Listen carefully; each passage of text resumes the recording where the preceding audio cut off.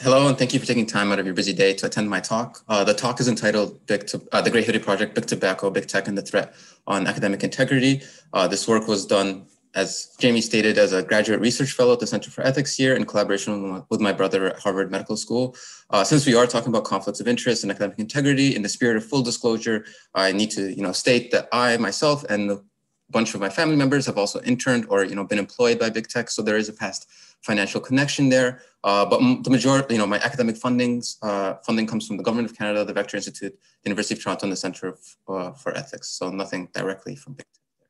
So I just wanted to start off with a disclaimer because to dispel any sort of myths or anything. So for those of you from computer science or big tech, thank you for coming to the talk. I wanted to preface the talk by stating that the points I raise are a lot more nuanced than just big tech bad. That is, I aim to show that even if all of the researchers are 100% well-intentioned, big tech still has the ability to manipulate and affect the research being done and the institutions doing this research. So that being said, our work does assume that all active researchers are well-intentioned. So we will not be naming and shaming any researchers. All naming and shaming is reserved for industry executives and certain attorneys. We'd also like to state that we understand that not all funding is necessarily bad, and not all work resulting from bad funding is necessarily bad. For example, it is very appropriate for technical funding to occur. So for example, if there is a researcher working on how to best optimize some GPU algorithm, then it makes sense for NVIDIA or some sort of company that works on GPUs to fund this research. What we're going to be focusing on and what we think is, so we think that the financial dependence of AI ethicists in the field of AI ethics on big tech can constrain and warp the type of research being done here. So we're focused on the funding of AI ethicists and not like the Wired article claimed as the funding of AI as a field in its entirety. So just something to point out there. Yeah. So for those of you that might not be able to make it at the end of the talk, because some people do drop off, I'm going to start with the solution. And I think that in order to reduce the risk of influence by big corporations, what we should do is similar to how bioethics is spun off from biology and medicine. AI ethics should be spun off from AI and should be its own separate department or separate field. By separating AI from AI ethics, it will enable corporations to continue funding technical research. So we're not threatening the quality or the amount of research being done by institutes like the Vector Institute, but it will also enable society to maintain industry influence free. The study of ethics will be free from industry influence. So motivation, very quickly, I'll go over the motivation. So we know, as a field, there's increasing interest in developing and deploying smart algorithms, AI, machine learning, whatever you want to call it, into every aspect of our lives. And we know that with this deployment, there's growing concern about the effects and the moral ramifications, the societal impacts, so on and so forth. So AI ethics, AI fairness, whatever you want to term the field, has been tasked with solving the issues arising from such development. And something that we've noticed was that a large portion of the work being done was being done by these big companies, and we found that sort of suspicious. We had some worry, and it was troubling to us. Why is a lot of this research being done by these companies? The reason that we found it suspicious is best demonstrated by an analogy. So imagine if there was a health policy conference with 10,000 attendees approximately, largely funded by big tobacco. And among the many topics discussed in this conference was how to best deal with the negative effects of increased tobacco usage. Would this be acceptable in the health policy field, like as an academic field? Would this be acceptable? Clearly not. I think instinctively, most of us would say, no, this is unacceptable, but in fact, it's against the World Health Organization's framework and convention on tobacco control. So they state that public health policy, those developing and implementing public health policies with respect to tobacco control need to proactively act to protect these policies from commercial and other vested interests of the tobacco industry according to national law. Why is this the case? Simply put, a lot of research has shown that even well-intentioned researchers can be manipulated by big tech, either by redirecting their research to something that is less hurtful to their bottom line, or manipulating the type of research being done, warping it, using it to sow doubt in the public's mind. And for this reason, generally speaking, big tobacco is not accepted as a funder of health research. But now imagine if we replace health policy with machine learning, we replaced big tobacco by big tech, and we replace the negative effects of increased tobacco usage with the ethical concerns of increased AI deployment. Would this now be accepted? And this isn't even a hypothetical. The largest conferences are 10,000 plus attendees, largely funded by big tech. And among the variety of topics they discuss is the ethical concerns of increased AI deployment. So for some reason, it appears that this conflict of interest is less troubling for academia than that of public health and big tobacco. And while certainly the example is tongue-in-cheek, is our confidence or is our lack of interest in this conflict of interest justified? Should we not be worried? So at this point, I'd like to introduce something. Since this article was published in Wired, Wired did provide some counter viewpoints. So I'd like to respond to them here, and this will be always done under common criticisms. So the first common criticism is that people know who pay them. And it's unfair to assume that someone funded by a company cannot be critical of big tech. And several researchers who work at these tech companies are critical of their employers. So this is factually a true statement. However, the idea that a conflict of interest is okay just because it's disclosed seems to be a uniquely computer science phenomenon. A conflict of interest simply is a sign of a bad thing happening, and disclosing it just shows that something bad is happening. It doesn't actually do anything to fix the conflict of interest. So either this is, a poor knowledge about the history of how conflict of interest have historically affected academia by looking at fields such as, public health and big tobacco, or an increased falsely perceived sense of self-ability to correct for biases that, once we know that they're funded by big tobacco, we'll definitely be able to adjust what we take from the text, and we'll be able to notice when we're being played. And this is something that, that's not founded in the research, and as someone who works partly in the healthcare setting, it's quite stark how conflict of interest is simply viewed. For example, consider Foundation for a Smoke-Free World. The name is clearly anti-big tobacco. If you go to this organization and you look at the top two pieces, the top piece is, tobacco companies must do more. And the second top piece is contradictions and conflicts. This was, on Monday when I was creating the slides. So clearly their articles are also anti-big tobacco, but any public health researcher or policy researchers worth their salt would refuse to touch anything from this foundation because its largest donor is big tobacco. In big tech, we believe, for some reason, that we should first see the work before judging if it has been corrupted, whereas the rest of academia views a simple interaction with big tobacco or industries that have a profit motive in whatever field we're working in as corrupting. So again, the idea that we are researchers are able to tell when we or the field that we are in is being manipulated is refuted by history and studies upon studies.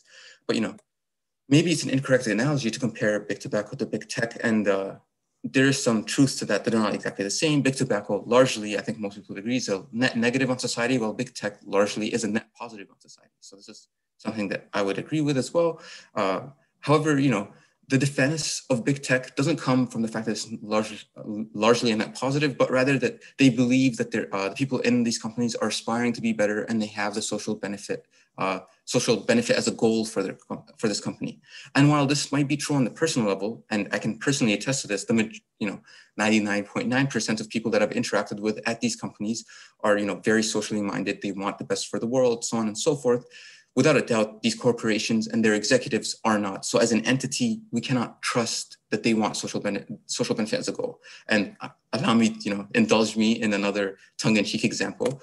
But, we know how Facebook was used to enable the genocide of the Rohingya people. Say this was a mistake, and, they did everything they could, and it was used against them. But, this happened, and now they're going to try to fix it, right? They'll take all possible steps to try to make up for their wrong. If you were truly socially minded as a company, would you not agree that this would be the right thing to do? Apparently not. Facebook refuses to comply with the Gambia's request for information that they did currently store because for some reasons, they say that they're asking for too much information. Maybe this is true and it's too costly to provide all of this information, but then at least they dedicate many resources to stop it from happening again. No, and no. But if, there's worries about genocide in Ethiopia that's being fueled by Facebook. Same thing in India, and the recent piece published in BuzzFeed News shows that basically they would not act on anything unless they thought it would affect their bottom line and their profit motive. Maybe other maybe just Facebook, it's a bad company. Maybe other big tech companies would have a stronger reaction to genocide. Evidently not. Despite being implicated in using forced labor of the Uyghur population in China, these companies still continue to contract jobs with the same implicated suppliers for constantly new products. So clearly their motivation for profit outweighs not participating in genocide. How can we then, with a straight face say that their motivation for profit is not above trying to influence the development of the ethics of AI into something that is aligned with their profit motive? So this is what we're going to try to explore. The previous example obviously could have been cherry-picked coincidences, and it certainly was not a rigorous examination of the actions of the industry as a whole. Moreover, we have no insight as to their motivation. So in this work, we're going to investigate whether the analogy of comparing big tech and big tobacco is accurate, and we're going to do this by drawing parallels between both their histories and their actions. Everything can be found in this paper. Link is here. I think it's also linked in the YouTube description, or will be. The methodology that we do is it's a comparative study, and we'll show that the overlap between their actions is so great that there is cause for concern. So how does funding work? In this work, we again like to stress that we're only talking about the funding of AI ethicists. So we're not talking about the funding of technical folks, working on foundational technical contributions. We're talking only about the AI ethicists. We're also, when we use the word term funding, we're using indirect and direct relationships. So this image here on the right sort of represents possible fundings. It's originally from big tobacco work, but still applies to this day with big tech. And yeah, indirect and direct, both to institutions and to researchers directly. So what does big tech mean? We've been talking about big tech without explicitly mentioning who they are. Admittedly, the label of big tech is hard to pin down. It's unclear what makes a company big and what makes a company tech. For example, is Yahoo still big? Is Disney a tech company? So this is not a definitive list, but through conversations with other academics, we found that this list was, had the least kind of people saying that, oh, I disagree with your list. So this is the list that we went to. These 14 companies are what we used when looking at the funding of big tech. We believe that this is quite a conservative list and that you could add other companies, but adding more companies would only help strengthen the conclusions that we draw in this paper. So we were okay with going more conservative. So let's start with a history lesson. So in 1954, there was a large and pronounced decrease in the demand for big tobacco's product. This was in part caused by a 1952 article published in Reader's Digest, which was relatively accessible to the public, entitled Cancer by the Carton, which discussed the scientific links between smoking and lung cancer.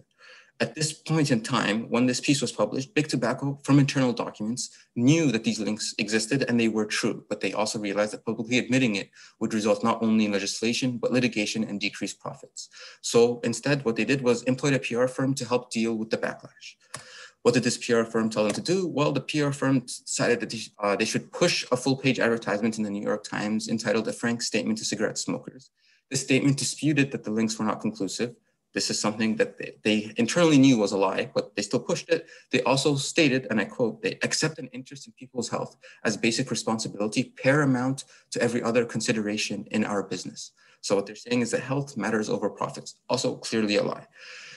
In addition to pushing this statement to, kind of act like a social actor, like, we care about the social good, they also created the Tobacco Industry Research Committee, which would be later renamed to the Council for Tobacco Research, with the intended goal of providing financial support for research by independent scientists into tobacco use. So important to note here that if there was no litigation, and this litigation happened decades after, this is all we would have seen. And, the press release would say this, the newspapers would cover, oh, look how good they are, this is what they're doing. But after litigation, and this litigation happened, the one that gave us the documents that I used in this paper happened in the state of Minnesota in the late 90s. So that's 40 years after this piece was published, showed that, while the publicly stated goal was to fund independent research, internal documents later revealed that, it was to sow doubt into the public's minds about how strong these links between smoking and cancer was. And that they also showed that, that they purposely funded academia not to progress science, but rather to change how policy was being done in order to affect legislators.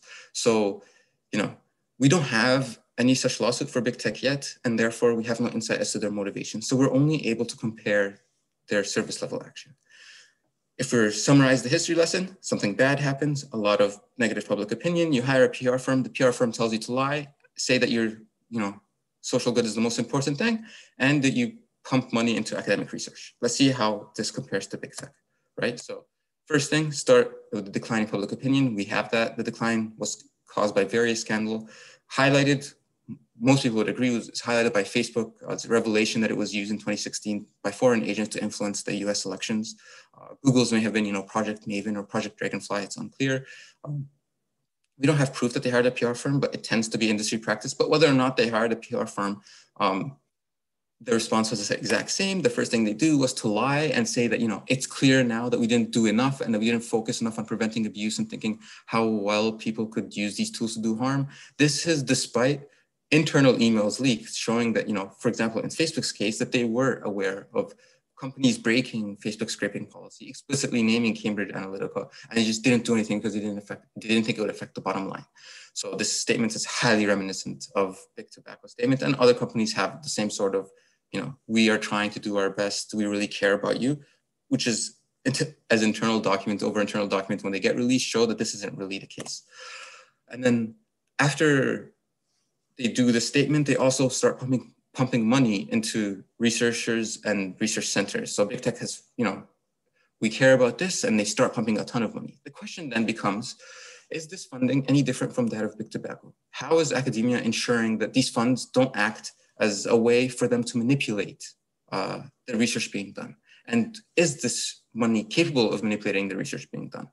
So this is where we encounter our second common criticism, is that, showing this coincidence, this is all circumstantial evidence. It's not an indictment of ill will. So, you can make a capitalist argument that these companies making these statements and investing this money is good for, it's good in the general, it's good in general that for companies to pursue ethical technologies. And this person thinks that this is something that many of them actually strive to do. There is no doubt that, this may be true. The issue, I think, since most of us grew up in, especially if you grew up in the West, you have, whenever you hear the word Big Tobacco, it's sort of, ooh, it's a bad thing. So I think when someone's making a capitalist argument to try to prove good intention, replace whatever it is with Big Tobacco. So, if we say that, you can make a capitalist argument that it's good for tobacco companies to pursue safer tobacco products, and this is something that many of them strive to do. Would this be accepted? Instinctively, the answer is no. You cannot trust these companies. The example about the genocide, the internal documents being leaked, these companies just simply can't be trusted. Furthermore, the idea that, it's good for companies to pursue ethical technologies kind of assumes that ethical technologies is well-defined, and currently, the term ethical technology is not well-defined. So since the term is not well-defined, we risk having the definition of what ethical technology is, the scope that it covers, arbitrary limits on what can and can't be under this jurisdiction, or what is not a reasonable solution to be defined by big tech. So, and there's previous work that shows big tech has a very specific definition of, AI ethics that doesn't really line up with society. It sort of draws from a lot of the culture in Silicon Valley. The majority of us who aren't there would not agree with. So just because they want something doesn't mean that they're not going to also try to change what the rest of us are going to think. So why would you fund, why would big tech fund academia, or why would big tobacco fund academia? There's two main reasons here. One is that, you actually want to benefit from progressing the field. We'll give them that. And the second is to influence the development of the field in a direction friendly to your profit making. So we'll assume that they have the first goal for sure. And how do you influence the field in a direction friendly to profit making? So previous studies in big tobacco showed that the way that they are able to influence fields is through four main steps. The first one is to reinvent yourself in the public image as socially responsible, to influence the events and decisions made by funded universities, to influence the research questions and plans of individual scientists, and to discover the receptive academics who can be leveraged. So now we need to ask if, funding AI ethics results in big tech achieving the same goal, these same four goals, does it matter if you can prove intentionality? If by funding our centers and our professors, big tech is able to do all of these four, how can we trust them not to try to manipulate or, change the development of the field in a direction friendly to their profit making? And we'll show that they are able to achieve these four, and therefore they cannot be trusted because they have incentives to try to push whatever the rest of us view as AI ethics or, fair computing or whatever you want to call it into a direction that is friendly to their profit making, that doesn't challenge the systems in place that they need in order to continue making money. So we'll cover the first reason. The first reason is to reinvent yourself in the public image as socially responsible, basically a PR campaign. And this is, I don't even think I really need to, I'm showing this for academic completeness, but I think everyone, knows that this is the case. For example, it's clear that when Big Tobacco faced backlash and decline in product, first thing they did was hire a PR firm. The idea of funding research and creating research centers was actually the idea of the PR firm. And these research centers were purposely created to appear impartial on the research that they were doing. So these centers would go out of their way to recruit distinguished scientists to gain academic prestige. And generally speaking, it worked. The press releases would say, here we have all of these big names signed on to our thing. They're going to hold us accountable. And press release after press release would trumpet how many millions of dollars that they ended up spending and how many papers were published as a result of their funding. But, to rain on this parade, this is all we would have seen from the public facing action. And this is all that we see with big tech. But if you look at, stuff that is uncovered after the litigation, we see that the funding procedure was not transparent to external bodies. And although millions of dollars truly were given to academics, the majority of research was unrelated to the health effects of big tobacco, i.e. usually simple cancer research. And this was purposeful because they wanted the ability to say that they fund a lot of research without that research having the ability to harm the company's bottom line. Furthermore, it was later revealed more lawyers and scientists were actually involved in distributing the money and that the lawyers were aware of what would and wouldn't hurt the company's bottom line. And it was on this kind of, it was on this thing that they would make the decisions. And then during more trials, as an example to how they use this for positive PR is that during trials, for example, there was one about a cigarette product liability trial, a list of all of the universities and medical schools supported by the grants from the Council for Tobacco Research was presented to the jurors in order to convince them that these companies truly had the public's interest at heart. Now we want to see if funding academia benefits big tech in a similar manner. That is, does funding academia allow big tech to get good PR? And we see that this is the case. There's way too many examples to actually name, so I'm just going to go over two. And in 2016, the Partnership on AI to Benefit People and Society was established to study and formulate best practices on AI technologies and study AI and its influences on people and society. Despite sounding rosy, the reality on the ground was much darker. So reports from those involved demonstrated how neither prestigious institutions like MIT, nor civil liberty groups like the ACLU had any power in the direction of this partnership. They practically ended up serving as a legitimating function for the big tech companies who were providing the funding for this partnership. Clearly, this satisfies the goal that we're trying to prove, but let's give another one. We rained on Facebook a bit, so now we'll rain on Google or Alphabet. Each of these companies has been working on their own PR campaign. It's not enough just to be grouped up with the rest of them. Alphabet faced massive internal and external backlash regarding their military work, which prompted them to create and later disband an external advisory council because of public backlash, regarding that public external advisory council. It's not clear how external advisory council can be, if you pick everyone and you have the ability to fire them at will and you disband the entire council. I'm not sure what external means to them.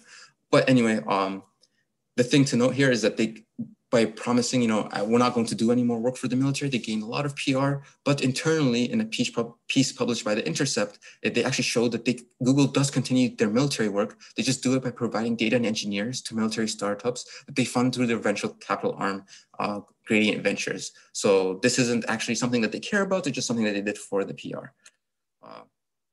So also, just like Big Tobacco used its funding of academia in legal proceedings, Big Tech has also used funding of academia in the same setting. So two easy examples of this is in Zuckerberg's testimony to Congress during the Cambridge Analytica scandal. He would say that, don't worry, we will hire or we will use independent academics to have oversight on their company and what they do. How these academics would remain independent after being chosen by Facebook, likely getting some sort of competition by Facebook, and Facebook having the ability to get rid of them is unclear. Another example is, Google always boasts about how many research papers they publish every year. And I think this is 2018 or 2019, they are boasting about how they released more than 75 research papers on the topic of responsible AI in a single year to demonstrate social responsibility. This is despite, their arm's length involvement in military-minded companies. So clearly we have shown that, funding academia helps big tobacco and big tech appear socially responsible. Again, this is not necessarily a bad thing, but if the funding of academia enables all of these 4 reasons, then we have reason to worry that the field is currently being manipulated by big tech. So the second reason is to influence the events and decisions made by funded universities. So we're going to explore how, this funding allows this kind of influence to happen. We'll start with big tobacco again in this great book, Smoke and Mirrors. If you haven't read it, it's a very quick read. It's not that long, but it has been shown that by funding academia, big tobacco gained undeserved influence in the decision-making process of universities that are dependent on them.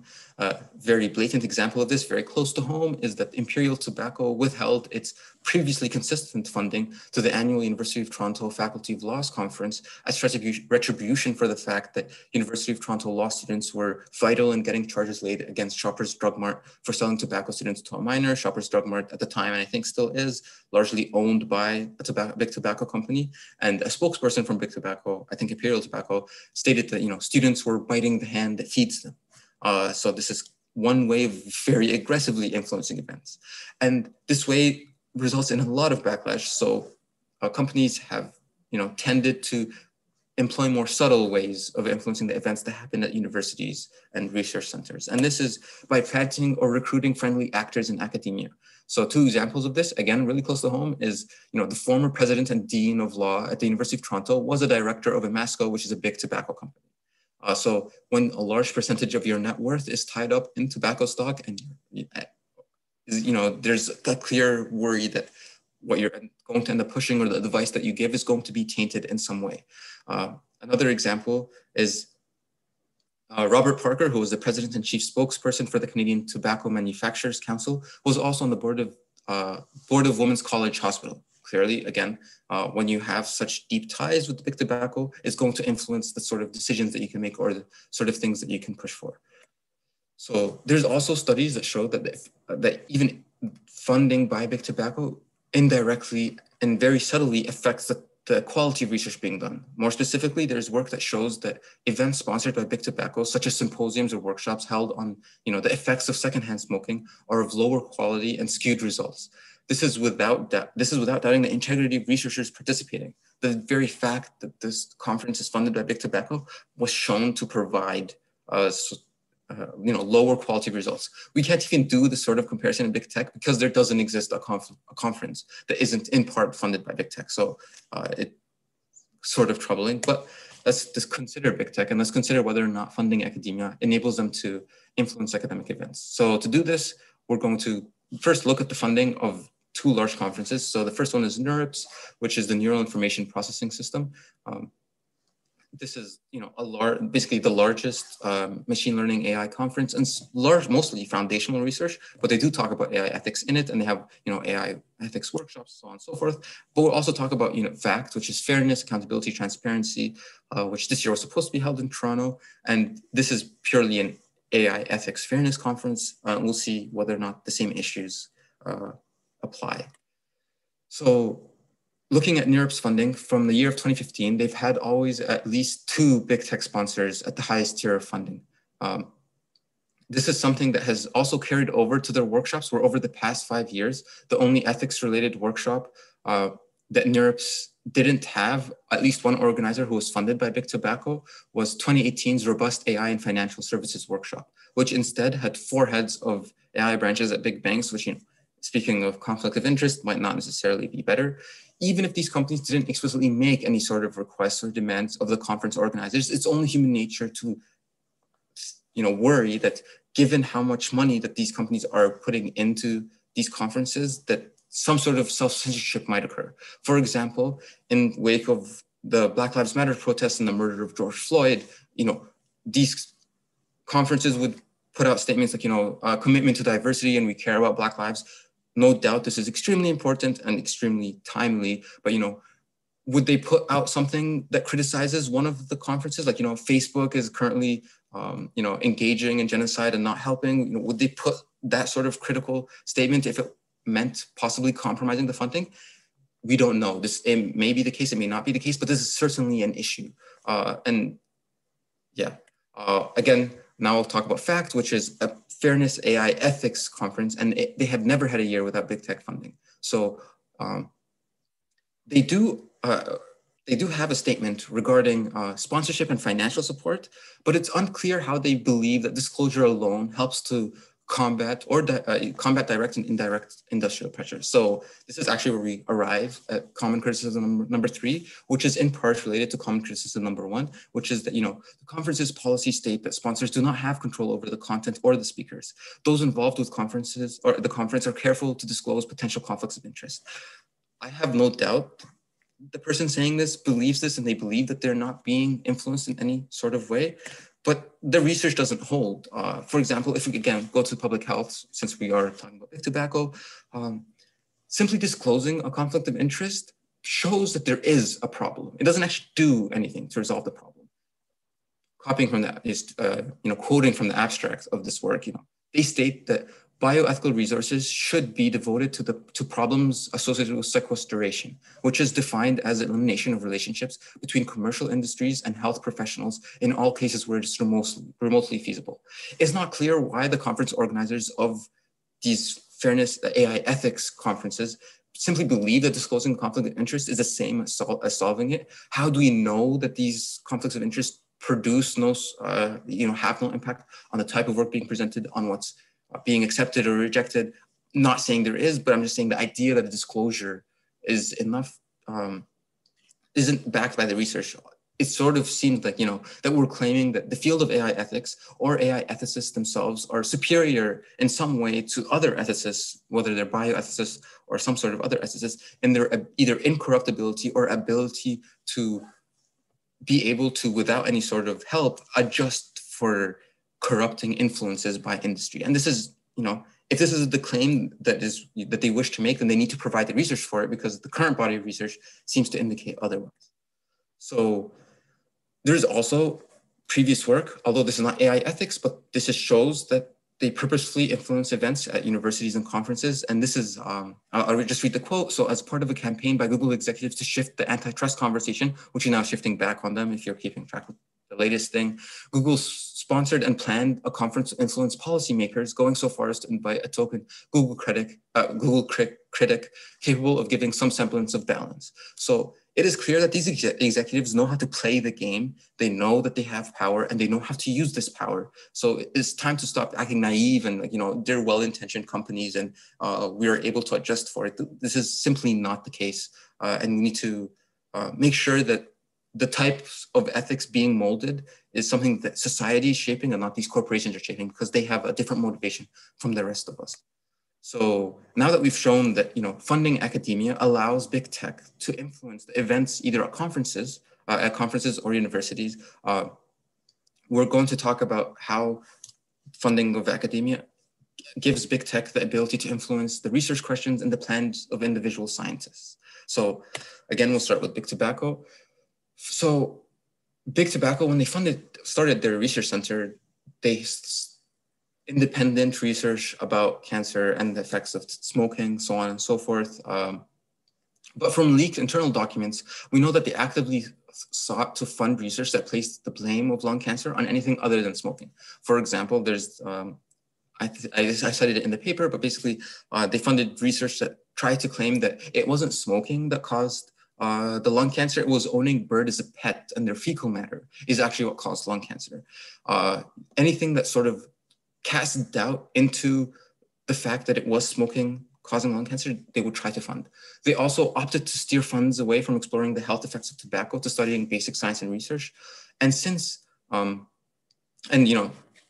very egregious action that they did was to take out ads to point out the flaws of scientists. So the picture on the right here is a full page ad that I think they took out in a newspaper that attacks Stanton Glantz, who's a public health researcher, I think at UCSF.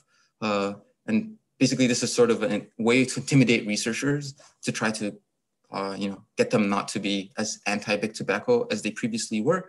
But even if they didn't do any sort of these egregious actions, the very idea that, researchers need money in order to do their work. If big tobacco is acting as a granting agency, that means big tobacco as an agency has the ability to define what is fundable and what is not fundable. So those seeking to do research in something in the public health sphere may look to Big Tobacco for funding, and in looking to Big Tobacco for funding, they're going to be able to, like, Big Tobacco funds this type of research, doesn't fund this type of research. I need to keep my job, or I need to get that grant to get the promotion. I'm going to, do the research that they're asking me to do. And in this way, Big Tobacco is able to shift the type of research being done. Another big research example that Big Tobacco did was they also worked to corrupt governmental public funding agencies. So just reading what's underlined here is basically Big Tobacco ensured that the Labor HHS, which is the US Department of Health and Human Services, appropriations continuing resolution will include language to prohibit funding for Glantz. This is the same Stanton Glantz that they attacked in the same ad. They didn't really like him for some reason. So it's clear that through intimidation and acting as a granting body, Big Tobacco was able to influence, if not define, research questions. So now the question is, does the same thing apply to Big Tech? And we see that the underlying logic is the exact same. So if the majority of researchers view Big Tech as a possible granting body, a body that will provide them money to do research, then Big Tech is automatically placed in a position where they are able to either explicitly through, possibly leaked internal documents, pick and choose what they want to be done, like what kind of research they want done. But also, even if it's not explicit, it doesn't even require Big Tech to be corrupt purposefully. The intentionality doesn't matter. If Big Tech and Silicon Valley, as previous work has shown, has a totally different idea of what AI ethics is, what is acceptable, what's not acceptable, what's in its purview, what's not in its purview.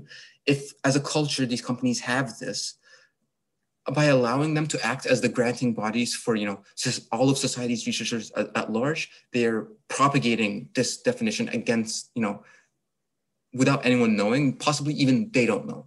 So in order to see whether or not this was an actual issue, we wanted to see what percentage of researchers actually viewed Big Tech companies as a granting body, or a body that would give grants or money for research. To do this, we examined the CVs of all the computer science faculty at these 4 schools. So University of Toronto, MIT, Stanford, at Berkeley, 2 public, 2 private, 2 East Coast, 2 West Coast. And what we showed was basically that, because the majority of researchers view them as granting bodies by taking money from them, they can fund them. These companies can change what ethics functionally means and what solutions are considered, and so much more. So when we went through the CVs, we looked for 5 things. The first thing was, did they work in AI? We sort of, each professor had a list of interests, and we sort of, took their disclosure, no need to doubt. If they said they worked in AI, we counted them as working in AI. We also looked, did they work in the ethics of AI? So this was defined as having at least 1 ethics paper published in the past 4 years. We asked, 5 years now, 2020, yeah. Faculty funding from Big Tech, has this faculty won any awards or grants from any of the companies classified as Big Tech? Graduate funding from Big Tech, was any portion of this faculty's graduate education funded from Big Tech and employed by Big Tech? Did this faculty any time work for Big Tech, or were they employed? Whether it's at a postdoc, or it's they go there in sabbatical, or they work there and then they came to academia. And the results here is not very surprising. So I'll explain the graph a little bit. On the x-axis, we have different groupings of CS faculty. So the first one is all of CS faculty. The second one is CS faculty only in AI. And the third one is the CS faculty in AI ethics. On the y-axis, the numbers are basically percentages. So what we see here is, I'm only going to look at CS faculty in ethics, is that 58% of those working in AI ethics have looked to Big Tech for money. And we're only here looking at professor funding. So we're not looking at graduate funding or past employment. This is only funding while you are a faculty member for research purposes. So if 58% of those working in AI ethics are looking to Big Tech for money, this means that Big Tech is able to influence what they work on, whether this influence is accidental or whether this influence is purposeful. If a researcher believes their work is unlikely to get accepted by Big Tech as a funding body as it is right now, and they need to demonstrate the ability to bring in funding for promotion, then this influence is even greater. We wanted to also to see that this graph shows the percentage in blue, the percentage of researchers that have in any way had some sort of financial relationship with Big Tech.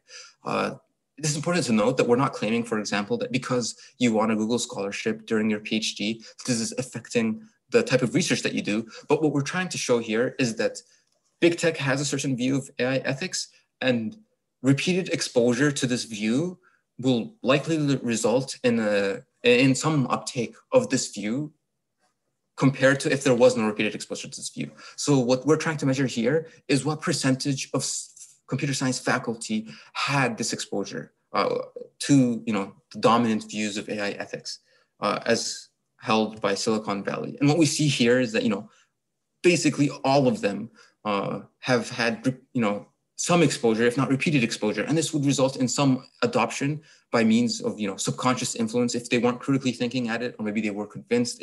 Basically, this is not proof that it affects researchers, but it is cause for concern. If 97% of those working in AI ethics have had some sort of interaction with big tech, some financial relationship where big tech gave them money, so it's kind of favorable, then we should worry about how this repeated exposure might affect their future research.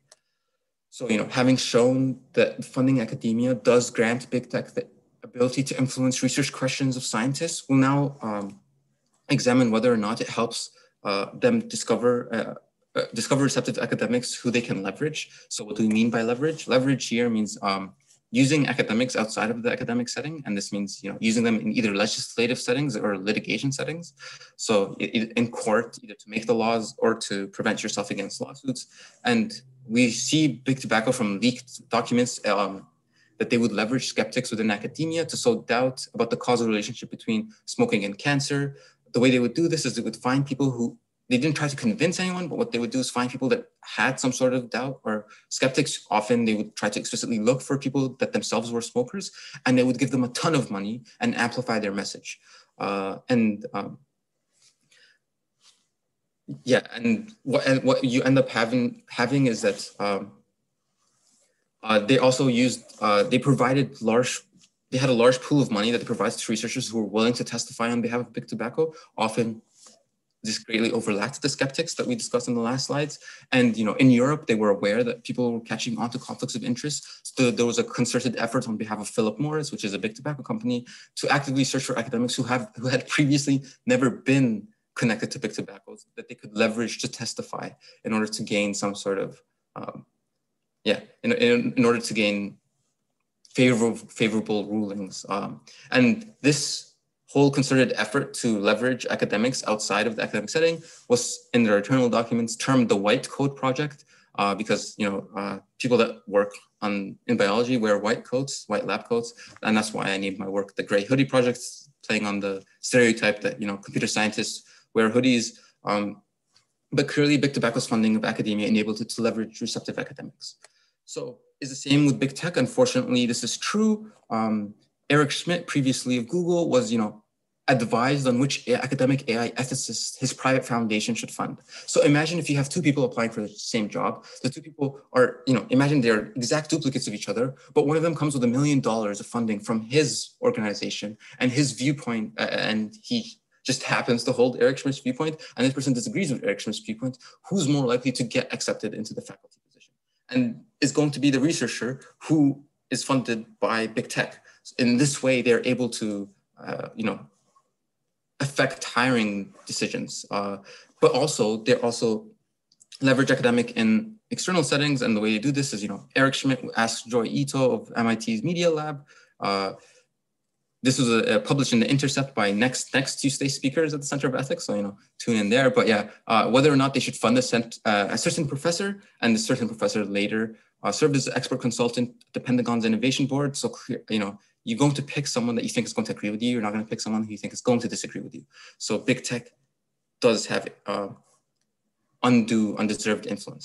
I'm also going to present here a really bad example. I don't like this example, but there's a reason why I chose it. So I'm going to just read it here. So there was a professor at George Mason University who had written academic research funded indirectly by Google and criticized the antitrust scrutiny of Google before joining the FTC. After he joined the FTC dropped their antitrust suit against Google.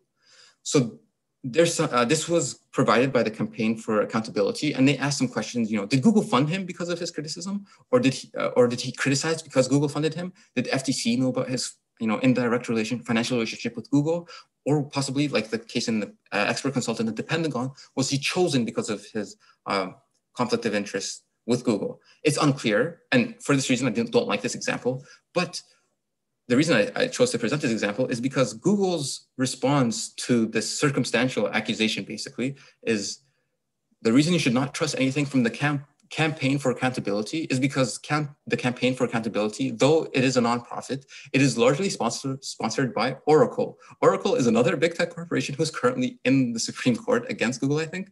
But if you abstract away from that, a big tech company is saying that the results of a nonprofit, someone who's independent, should not be taken into account because it is funded by a big tech company. Sort of, I think that this is all I need in order for, you could have avoided the last 40 minutes kind of thing. So concluding thoughts. So in the presentation, I believe that I have hopefully convinced you that, even if it's unintentional, big tech is able to reinvent itself in the public image as socially responsible, influence events and decisions made by funded universities, influence the research questions and plans of individual scientists, and discover receptive academics who they can leverage in external settings. And we know that this was a reason that big tobacco funded academia. We don't have proof of intentionality for big tech, but do we need proof of intentionality? They have so much power that it does need to be checked. And I don't believe that we need proof of intentionality. And this is not something that we can get without litigation. It's not something that they're willing to provide to us. It's also important to note that before any lawsuits, all the health policy makers had to go on was surface level evidence provided by big tech. Provided by big tobacco. So all we have right now is surface level evidence provided by big tech. And this exactly mirrors the surface level evidence provided by big tobacco. So I think that there should be some actions put. But I would like to, restate here that none of the work here, nothing I present here is meant to call the integrity call into question the integrity of any researcher or researchers as a whole. The way the system is currently set up is that even well-intentioned professors who are simply seeking career advancement are placed in a situation where they are more likely to be influenced by big tech because career advancement is heavily dependent on the existence of money. So simply choosing not to take big tech's money won't solve the problem because, for example, if all of the good, I'm not saying that those that take it are bad, but if the majority of people decided not to take this money, all this would do is amplify the problem because the person who is going to take this money is going to more likely agree with big tech's views because anyone that disagrees wouldn't have taken this money, and then they're just going to get hired and they're going to have their viewpoint pushed. So the solution needs to occur at a higher level. So whether that's splitting AI ethics as a separate department from AI as general, forbidding dual appointments, forbidding direct funding that these companies can't fund computer science research, they can only give money directly to the government and the government can redistribute it. So, they can fund NSERC and NSERC can choose what happens or what doesn't happen, or a field-wide agreement saying that they can only pool their money, give it this way. There's possible solutions. I believe in the full separation, but, something needs to be done and it's up to a discussion to decide what should be done. But there are some clear next steps for academia. The first one is to require all faculty to post complete funding and employment information online. The biggest trouble that we had in the faculty analysis here is that we're only basically able to analyze about 50% of faculty. A lot of faculty don't post any, their CVs are either horribly out of date from the last time they tried to get a job in the 1980s, or they simply don't post it online. Also, universities need to work harder to eliminate the relationship between commercial industries and AI ethicists in all cases where it's remotely feasible. I'm basically paraphrasing from the public health policy paper that I presented. There also needs to be a discussion regarding the future of ethics and fairness in the AI field and how the field can interact with industry. Computer scientists as a field should explore how to actively court antagonistic thinkers. We know right now that we are, possibly influenced by big tech. So we need to try to hire people, hire people that are trying to actively counter what may be influenced by big tech until that we're able to completely separate the fields. And I'm just going to address one last criticism. In the Wired piece, a spokesperson for Google said the company's policies prohibit staff from funding A spokesperson for Google said the company's policies prohibit staff from seeking to influence academic work. Google's collaboration with academic and research institutions are not driven by policy influence in any way. So if we take that statement by itself, right, we can rework it around Google. So, this is another way of saying that Google does not attempt in any way to influence the substance of its grantees. Grantees here mean people that take grants. So Google does not attempt to influence in any way the substance of those who take its grants. replace it with the big tobacco front. Big tobacco does not attempt in any way to influence the substance of those who take its money. And this is actually what we get in a letter to Dr. Sadler of Imperial Tobacco from an attorney that says at the beginning of the letter, this big tobacco front does not attempt to influence in any way the substance of his grantees.